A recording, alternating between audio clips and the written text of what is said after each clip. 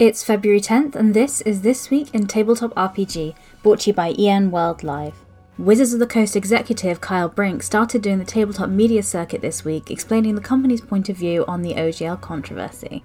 According to Brink, the impetus to change the OGL was fear that Facebook would create a D&D metaverse without their involvement, and the brand would become associated with adult content.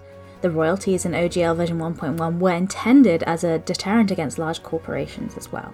Much of the 30-person Dungeons & Dragons team were unaware of the intended changes, as the company placed a wall between creative staff and executive decisions in order to avoid distracting them, said Brink. In other news, Critical Role has announced a new prequel series, The Legend of Vox Machina, Whitestone Chronicles Ripley.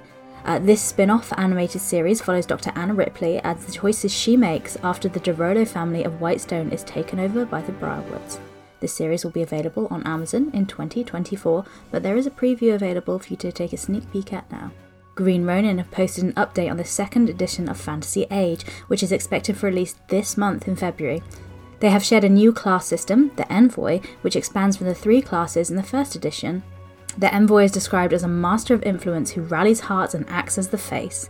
The existing classes of Mage, Rogue and Warrior are also being updated for the second edition.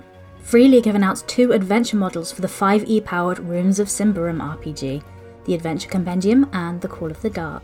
The Adventure Compendium features 7 adventures for levels 1 through 8, and the Call of the Dark has 2 higher level adventures for players of 8th to 10th level.